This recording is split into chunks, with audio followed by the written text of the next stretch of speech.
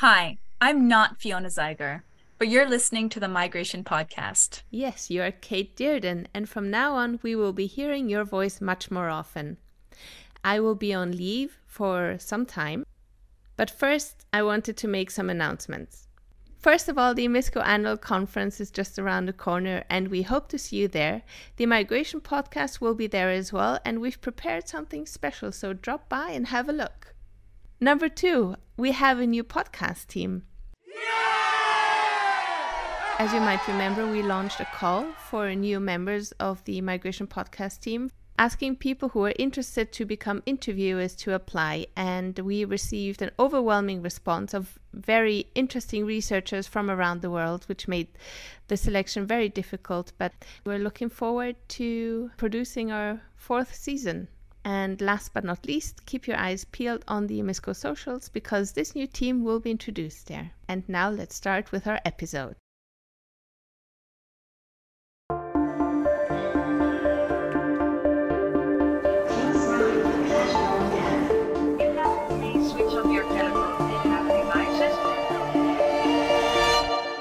Hi, I'm Kate Dearden, and you're listening to the Migration Podcast. Have you ever considered translating your research into music or other forms of art? To be clear, I mean going beyond infographics and other types of data visualizations that are typical in the social sciences. In this episode, Asia Pizarevskaya speaks with Caroline Wanjiku Kihato about how she collaborated with composer Claire Loveday and pianist Marilee Stolp to turn stories from her book Migrant Women of Johannesburg, Life in an In-Between City, into a musical composition. It is now accompanied with cloth artworks in an exhibition which is being displayed at the Venice Biennale until November 26th of this year.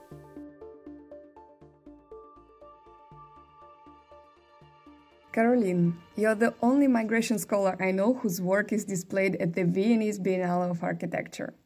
And this is happening right now as we speak. How do you feel about it?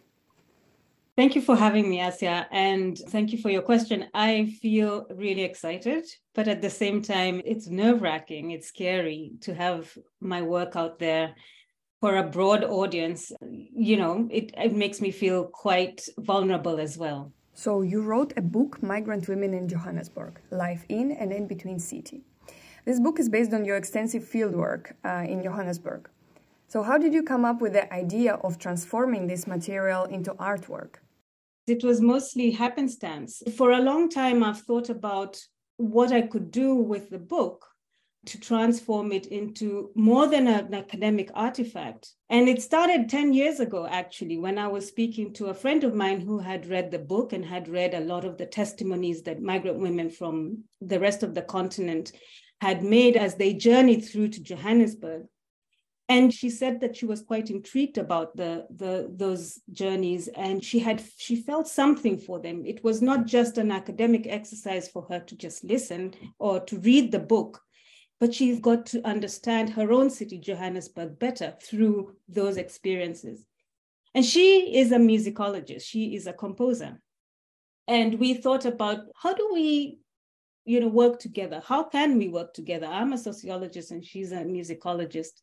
And we really didn't know how we could do this. But 10 years later, she approached me and said that she had an idea, that she could actually turn the testimonies of the women in the book into music as a reflection of her own receiving of those words, of those testimonies, and have a colleague, Marilee Stolp, who's a pianist, play to that music. And so that's how it began. It began 10 years ago. As far as I understand, the artwork doesn't include just music. There are also other art objects that are part of the exhibition. Could you say a few words about those? Yes, so when we created the music, we were invited subsequently to the Venice Biennale. And what we realized when we were invited by the current curator, Leslie Loco, was that we didn't have enough for an installation, an exhibition. So we had to think about how do we make this film, which is a recording of the composition that Claire had composed, how do we turn this film into an exhibition? And we thought about bringing together data so that people could understand the intimacy of women's words that were coming out of the music and the sound, and how could we dialogue with those very intimate moments that women's experiences and testimonies were revealing, with a broader picture around how women move, why they move, and why Johannesburg is important to them. And so we thought about bringing together data that we would render or visualize in a way that was different from how we normally visualize data. I've worked as a sociologist and I love data a lot, but I know that sometimes the bubble charts and the graphs become quite mind-numbing. You know, we see them so often, they're not very accessible. And so what we wanted to do with the art was to actually humanize this data, make it more accessible to those who are coming to the Biennale, and help us engage with the audience. And we decided to visualize the data in African fabrics, the shweshwe, the kanga, the kente cloth, fabrics and artifacts which women use a lot when they move. They carry their babies on their backs. They use it as a skirt. They use it to shade themselves from the sun. And so what we thought about was, how do we use these everyday artifacts that migrant women use and visualize our data using these patterns? And so that's how that story came about. Wow, this is just wonderful to hear about it. But let's go back to the moment that you were invited to the Viennese Biennale. How did it actually happen? It was the day after our premiere.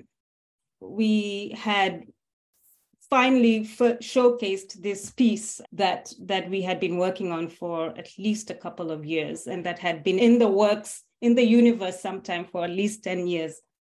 And I was really excited about how it made me feel. Let me tell you a little bit about that experience.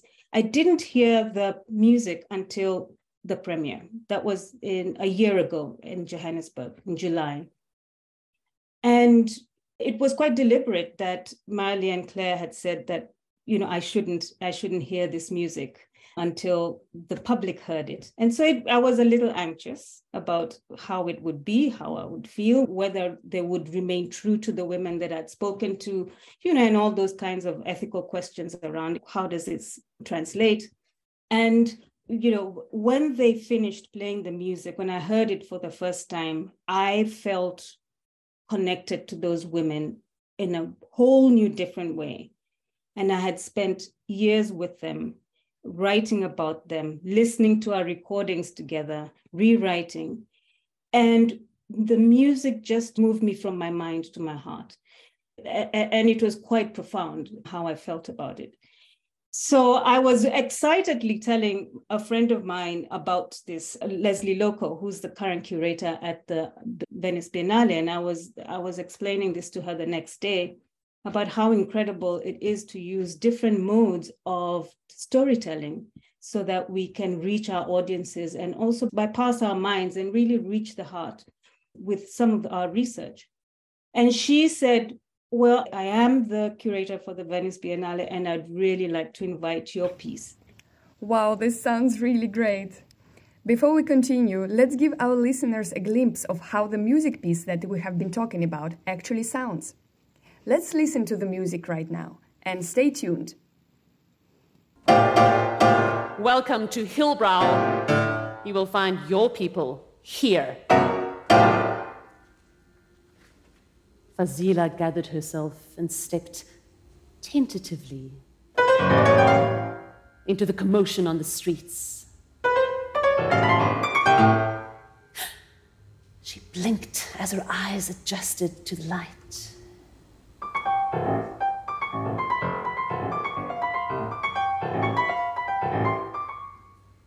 As she straightened the creases on her clothes, a heady feeling of excitement and fear came over her. I am here. I am in Johannesburg.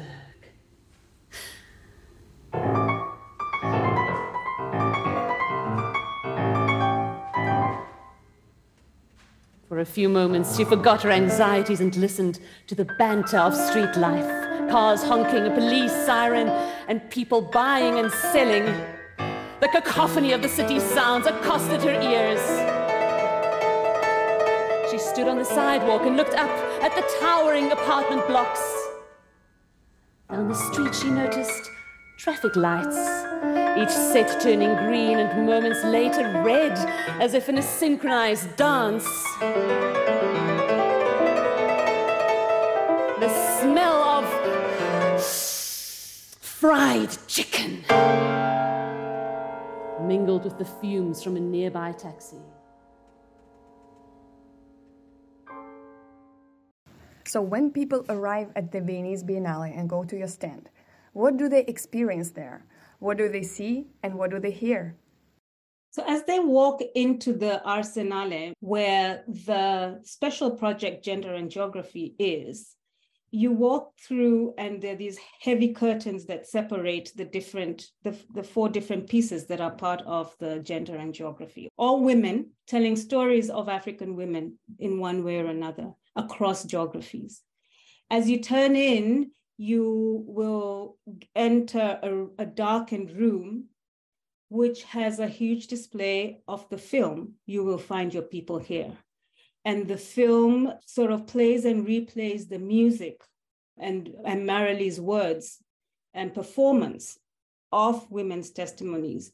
And there's a couch which you can sit on. And fun fact is that couch is the only couch in the Arsenale. So if you want to rest and give yourself a break, please go to You Will Find Your People Here, because you will have a couch in which to rest in and find your people in the exhibition. Outside of it is these panels, 3 panels of data that are visualized in different cloth.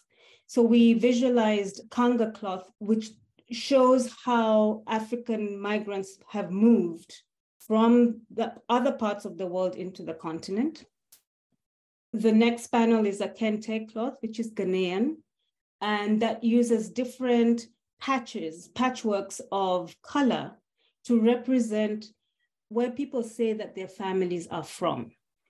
This panel really tries to show and explain the sort of translocality of modern African families, that we live translocal lives with family members in other parts of the city, in other parts of the continent, and in other parts of the world.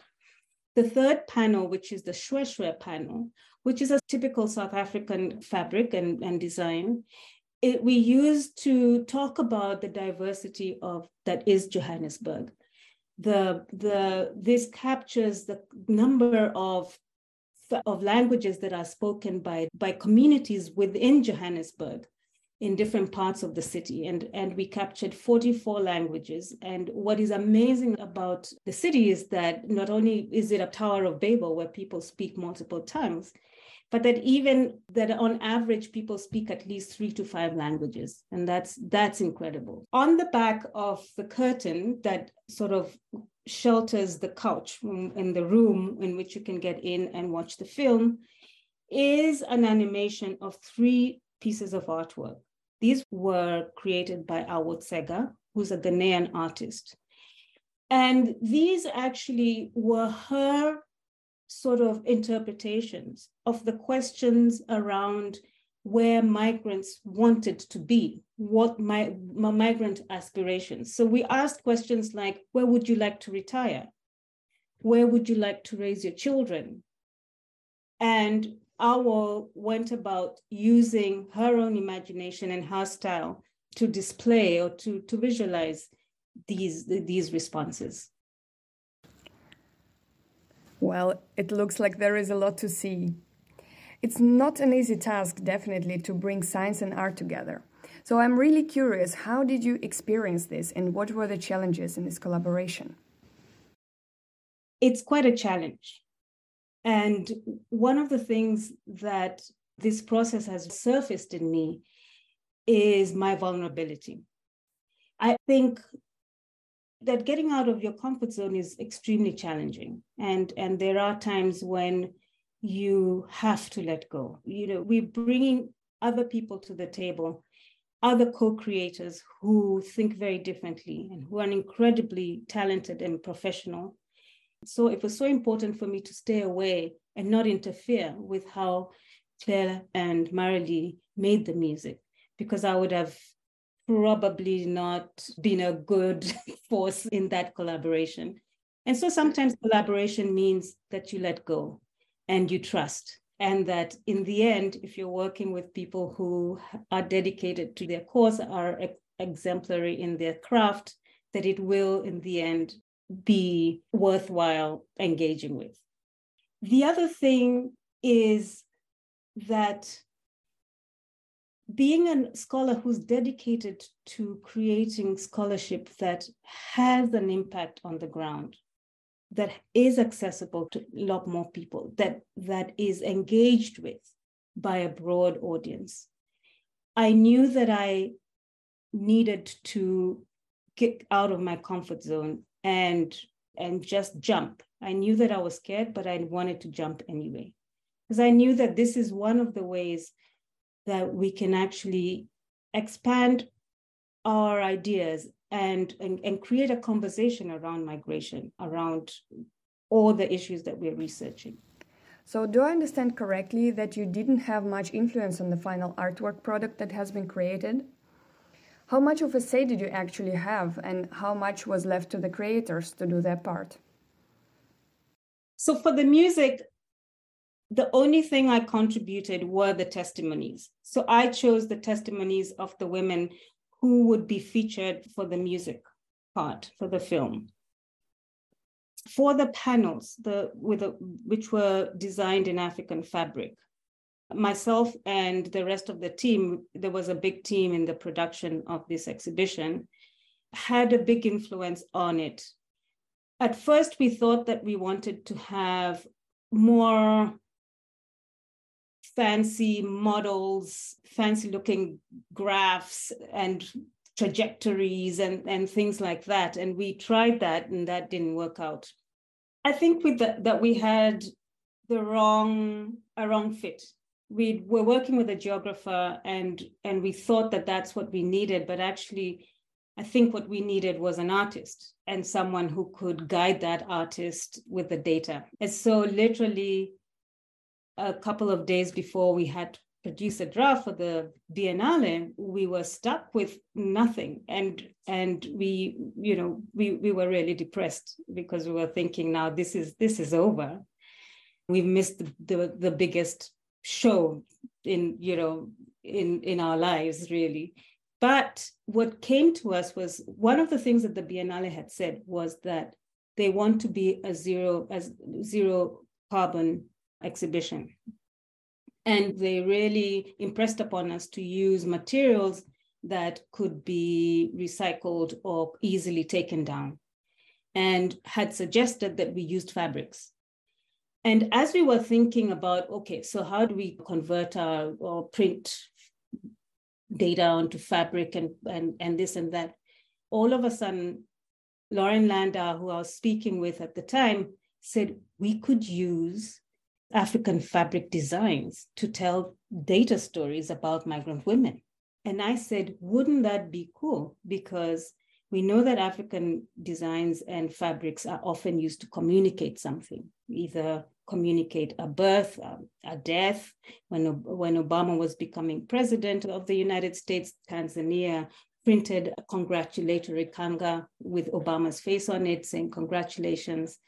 And so this was incredible, the fact that we could use African print to actually tell stories about women who often wear these kangas. And I think the universe just aligned, and there we were. And we had this idea, and it worked out well. Oh, this is truly fantastic. And how has the response to the exhibition been so far? The people who have engaged with it have really talked to us about the different ways in which they have experienced the work.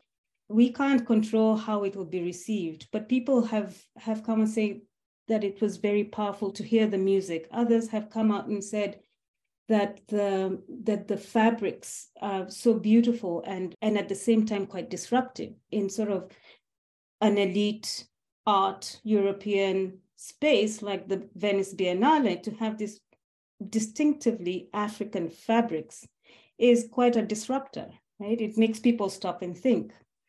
And I'm sure that some people will hate it. And that will be okay, because it means that we are pushing this, we are reframing the narrative around migration, particularly around the idea that African migration is migration to Europe only. And we know that 80% of Africans actually migrate within the continent. And that's the story we want to tell. That's the story we want to tell, that this is a phenomenon that is not just a European concern, but one that Africans are also trying to engage with, also trying to address, also trying to have a conversation about how best to create mobility within the continent that is safe, that is just, and that addresses the continent's challenges.